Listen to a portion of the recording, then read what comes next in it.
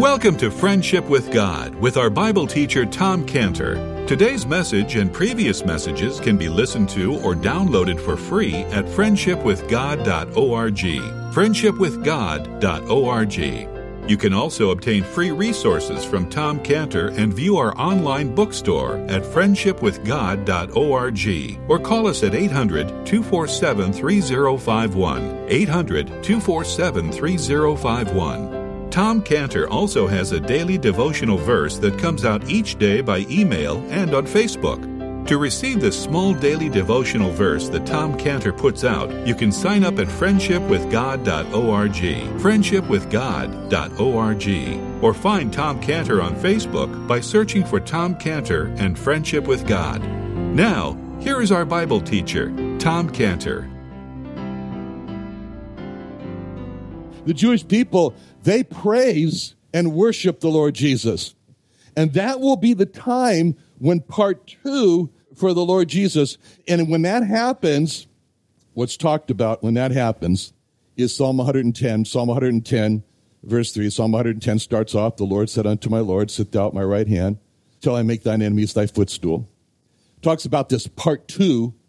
But then it goes on in verse 3 of Psalm 110, verse 3, Psalm 110, verse 3, where it speaks about the Jewish people. And they're called thy people. And it says, thy people shall be willing in the day of thy power. That's part 2, in the day of thy power. So that's what this is the tie. This is how these three prophecies relate to each other in verse 8. So this is a direct application. Verse 8, it's about the Jewish people. But there's an indirect application of verse 8 to us as believers. We had, worse than all the enemies, worse than all the nations coming against us, we had an enemy that we could not conquer. Our enemy was the devil, was hell and death. Hell and death. And hell and death was calling out to us, and it was calling out to us. It was like calling our name, and we would have said, "Look, you've called so many people hell and death. Aren't you satisfied? Can you just, what do you need me for?" But it says in Proverbs 27:20, hell and death, hell and destruction are never full. So no matter how many people are in hell, hell is always saying, "There's room for one more." Okay. There's room for one more. We'll make it bigger here.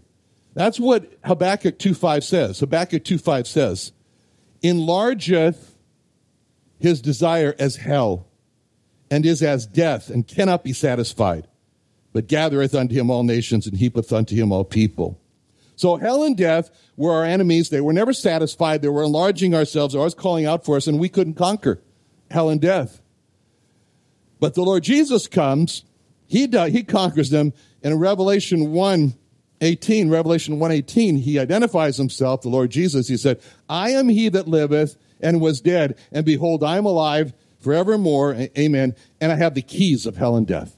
He's got the keys of hell and death. Why has He got the keys? Because He's conquered them. He's conquered hell and death, so He's got the keys. And we're told what happened when this great battle occurred. Before the battle, when the two opponents, the Lord Jesus on one side and hell and death and grave, are on the other side, and they square off. They square off before the fight. In Hosea 13:14 is the word that was the Lord Jesus said when they squared off.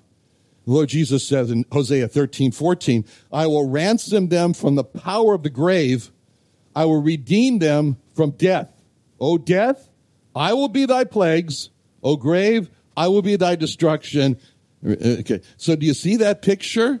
He says, he turns and he says, "I'm going to ransom them from the power of the grave. I'm going to redeem them from death." Okay, then he faces the enemy. He says, "O death, I will be thy plagues. O grave, I will be thy destruction." That's what he did. He looked death and hell right in the eye and said, he said he's going to destroy. It reminds us of when Goliath was killed. And Goliath, by the way, had killed many. He'd killed many. And then the final fight came when Goliath and David square off. And David says, he talks right to Goliath in 1 Samuel 17:46. 1 Samuel 17:46. And he says, squares off there, David, and he says, "This day will the Lord deliver thee into mine hand. I will smite thee and take thine head from thee, and I'll give the carcass of the host of the Philistines this day unto the fowls of the air, the wild beasts of the earth, that all the earth may know that there is a God in Israel." And David did that. He cut the head of Goliath off. And when he cut the head off, he didn't go, ew, He carried it around. He couldn't get it out of his hand. He carried it around all day, That's what Anyway. Now, this is the way that the Lord Jesus conquered hell and death. This is the way. And he was so aggressive in the fight that he before again he spoke in Isaiah 25:8 when it says about him, he will swallow up death in victory, and the Lord God shall wipe away tears from off all faces. Rebuke of his people shall he take away from the earth. The Lord has spoken it. So he fought for us, and then he fought so aggressively that it says he swallowed up the enemy. That's the hell and death, the grave. It's like Satan. And we were no match for Satan. But it says in Hebrews 2:14, "For as much then as the children are partakers of flesh and blood, he also likewise himself took part of the same, that through death he might destroy him that had the power of death, that is the devil." Okay, now, verse 9. Judah now is called by Jacob a lion. Actually, in this verse, you can't see it, but it's there. Trust me.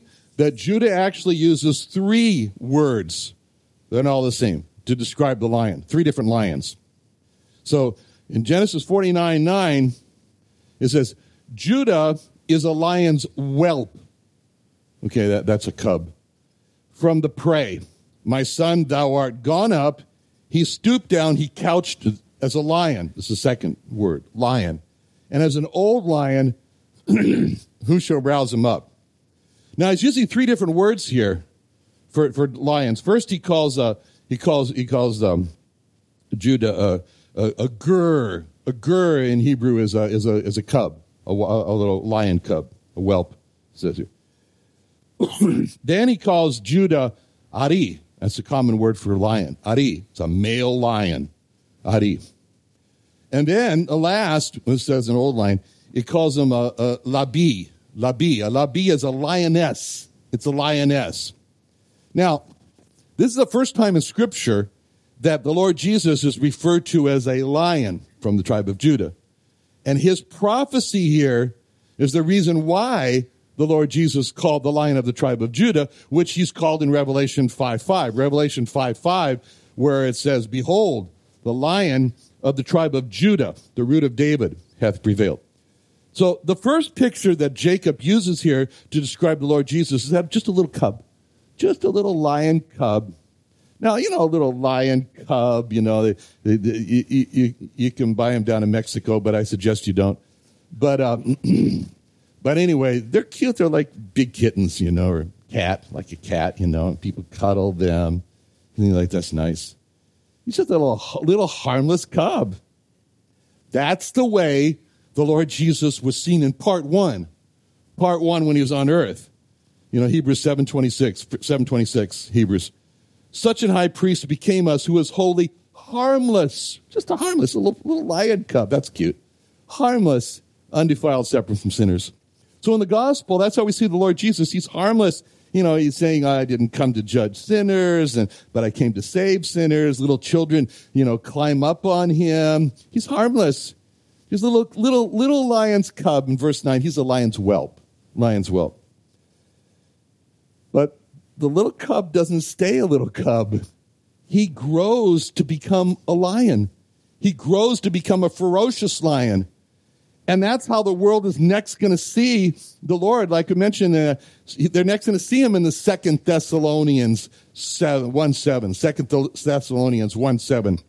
They're next going to see him of coming with in flaming fire, taking vengeance on them that know not God and obey not the gospel. So the first picture, part 1, is just a little lion cub. And he's harmless, but he's growing. And Jacob sees this. And then Jacob gives the second picture of a grown lion who stoops down and couches in the grass. He's waiting for his prey. The lions are unique because of all the other animals. They're not vulnerable when they stoop down. But all the other animals are vulnerable when they stoop down. When they stoop down to get a drink, wherever the animal is, that's when they're most vulnerable, or eat. And that's when the animals are most on their alert. Like the finches that I watch there, and they eat at the bird feeder, and they're just on such high alert for the red-tailed hawk, who occasionally comes down, swoops down, and grabs one. And that's not true of the lion. The lion stoops down. He has no fear of anything that might seem as vulnerable. And as a matter of fact, I think the lion is the only animal that really enjoys his meals. He enjoys his food. He doesn't have indigestion because he has no competitor to worry about. Now, that's a picture of the Lord Jesus. He has no competitor. There's no foe that it can overthrow him. Although the kings of the earth, they tried to. And that just became a laughing matter in Psalm 2. Psalm 2 says, why do the heathen rage? Psalm 2, verse 2. Verse 1. Psalm 2, verse 1. Why do the heathen rage and the people imagine a vain thing? The kings of the earth set themselves and the rulers take counsel together against the Lord, against his anointed, saying, let us break their bands asunder and cast away their cords from us. He that sitteth in the heavens shall laugh. The Lord will have him in derision. Why? No one can overthrow the Lord Jesus Christ. He's like the lion. He's the king of the beasts. And Jacob calls the Lord Jesus the lion. Then he calls him, the third case, the lioness. The lioness. Now, I know in the old King James, the King James translators, they put in the word old lion. Old is not present in the Hebrew. It's not present in the Hebrew. And so it doesn't mean, an old decrepit lion, It means a lioness. A lioness. I don't know, maybe it's like an old lady. No, it's not. It's just a lioness, that's all. And a lioness, actually, when you think about a lioness, she's actually more fierce than the male lion. I mean, she's the one who goes out, does the kill. She gets more exercise than he does. He sits around and has heart disease. But she's like a 24-hour fitness all the time. It's very typical that the lioness is stronger than the lion. Not that any women are stronger than men, but anyway, that's the way it is. And there's one threat for the lioness that stirs her up, and the fierceness is seen, and she'll die. And that's when her cubs are in any way threatened. When her cubs are threatened. That's when the lioness kicks into full gear, when she's protecting her cubs. And we see this about the Lord Jesus, how he protects his children like a lioness in John 10:28. In John 10:28, when he says, neither any man shall pluck them out of my hand, his believers. And in John 17:12, when he is reporting to the Father about his believers, he says, I have kept them, and none of them is lost. See, those are statements of a lioness who's fiercely guarding her cubs. And then it says, who's going to rouse them up? Now, Jacob sees an aspect of the lion of the Jehovah Jesus, and he asks the question in this last part here in 49:9, Genesis, who shall rouse him up? Now, he asks this question because he's seeing the power, he's seeing the fierceness of the lion, he's lying down and resting, and he's seeing how suicidal it would be for anybody to go and try to confront the lion when he's lying down. Because in an instant, the lion will spring up to his feet and So who would be so foolish as to even think of approaching the lion when he's lying down? So Jacob asked this first question in the Bible. This is the first time this question is asked. It focuses on the power of the lion. which was, who would even dare to try to confront the lion, Jehovah Jesus? And the question of who's not going to fear the lion of Jehovah Jesus rouse him up.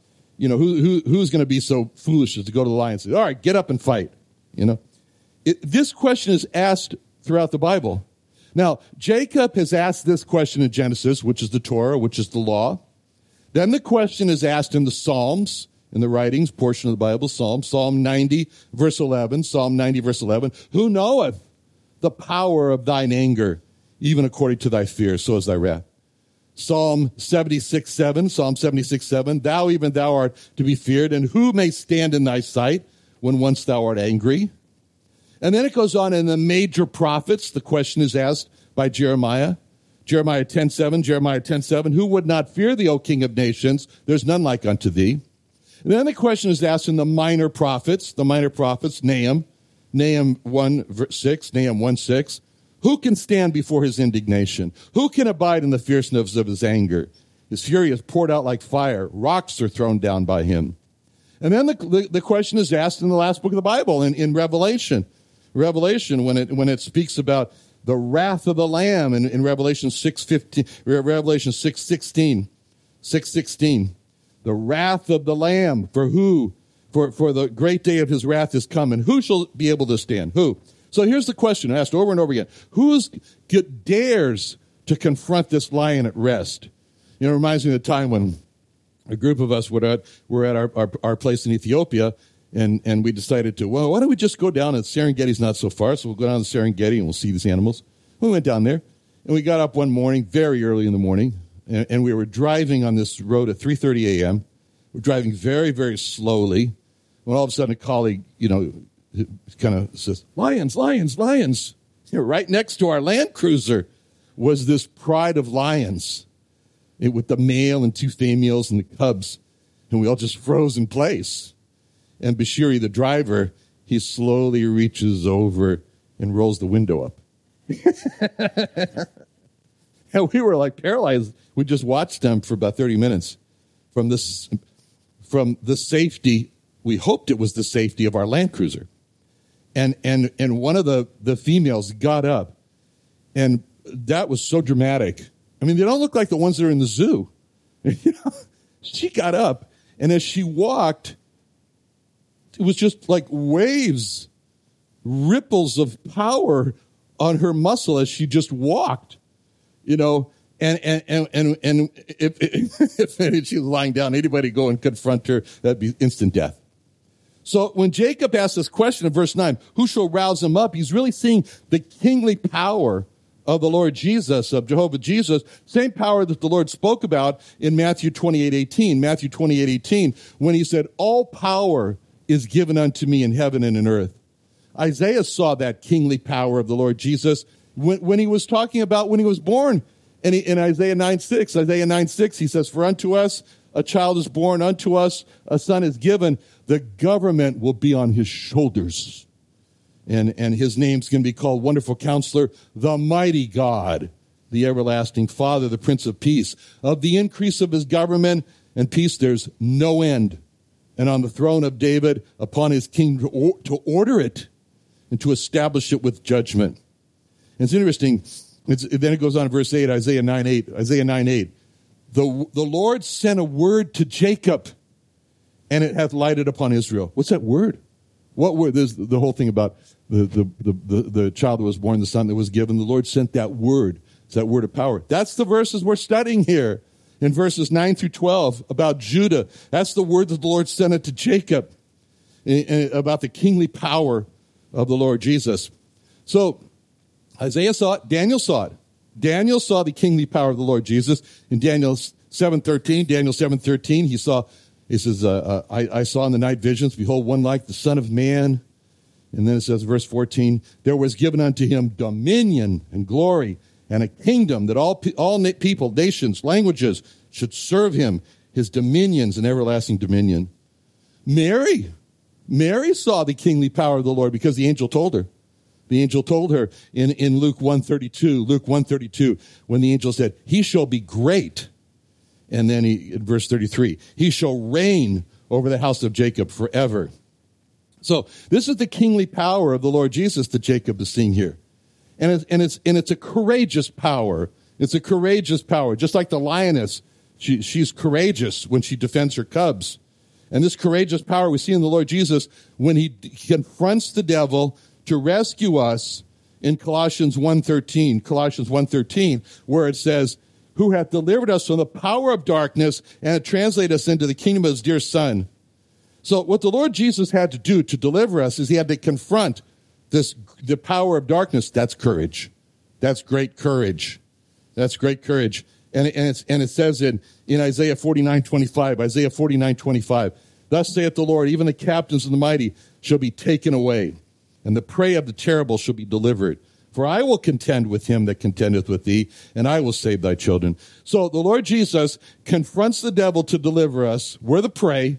He's the devil's the terrible one, and it took great courage for him to confront that. And then it says in verse 9, when Jacob saw this lion, he sees the lion lying down. He's couching. He's taking a rest. And so Jacob now sees Jehovah Jesus as the Lion of the tribe of Judah at rest.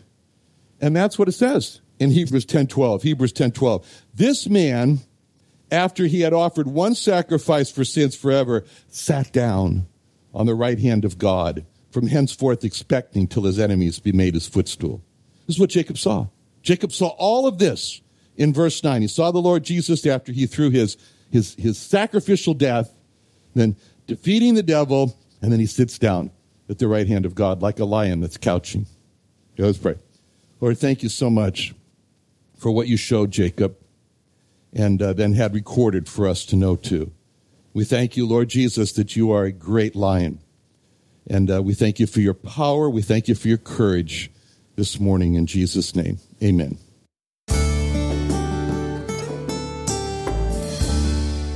Another wonderful day studying the Bible with our Bible teacher Tom Cantor here on Friendship with God. Don't forget that today's message and previous messages can be listened to and downloaded for free at friendshipwithgod.org. friendshipwithgod.org. You can also go online to find free resources from Tom Cantor and our online bookstore at friendshipwithgod.org. You can also find Tom Cantor on Facebook, and you can also go to friendshipwithgod.org and sign up for his daily devotional. Tom Cantor is also the founder of Israel Restoration Ministries. You can visit that website at israelrestorationministries.org. You can write to Tom Cantor at P.O. Box 711330, P.O. Box 711330, Santee, California. Santee, California 92071. Or email Tom Cantor at tomcantor@friendshipwithgod.org. Tom Cantor at friendshipwithgod.org.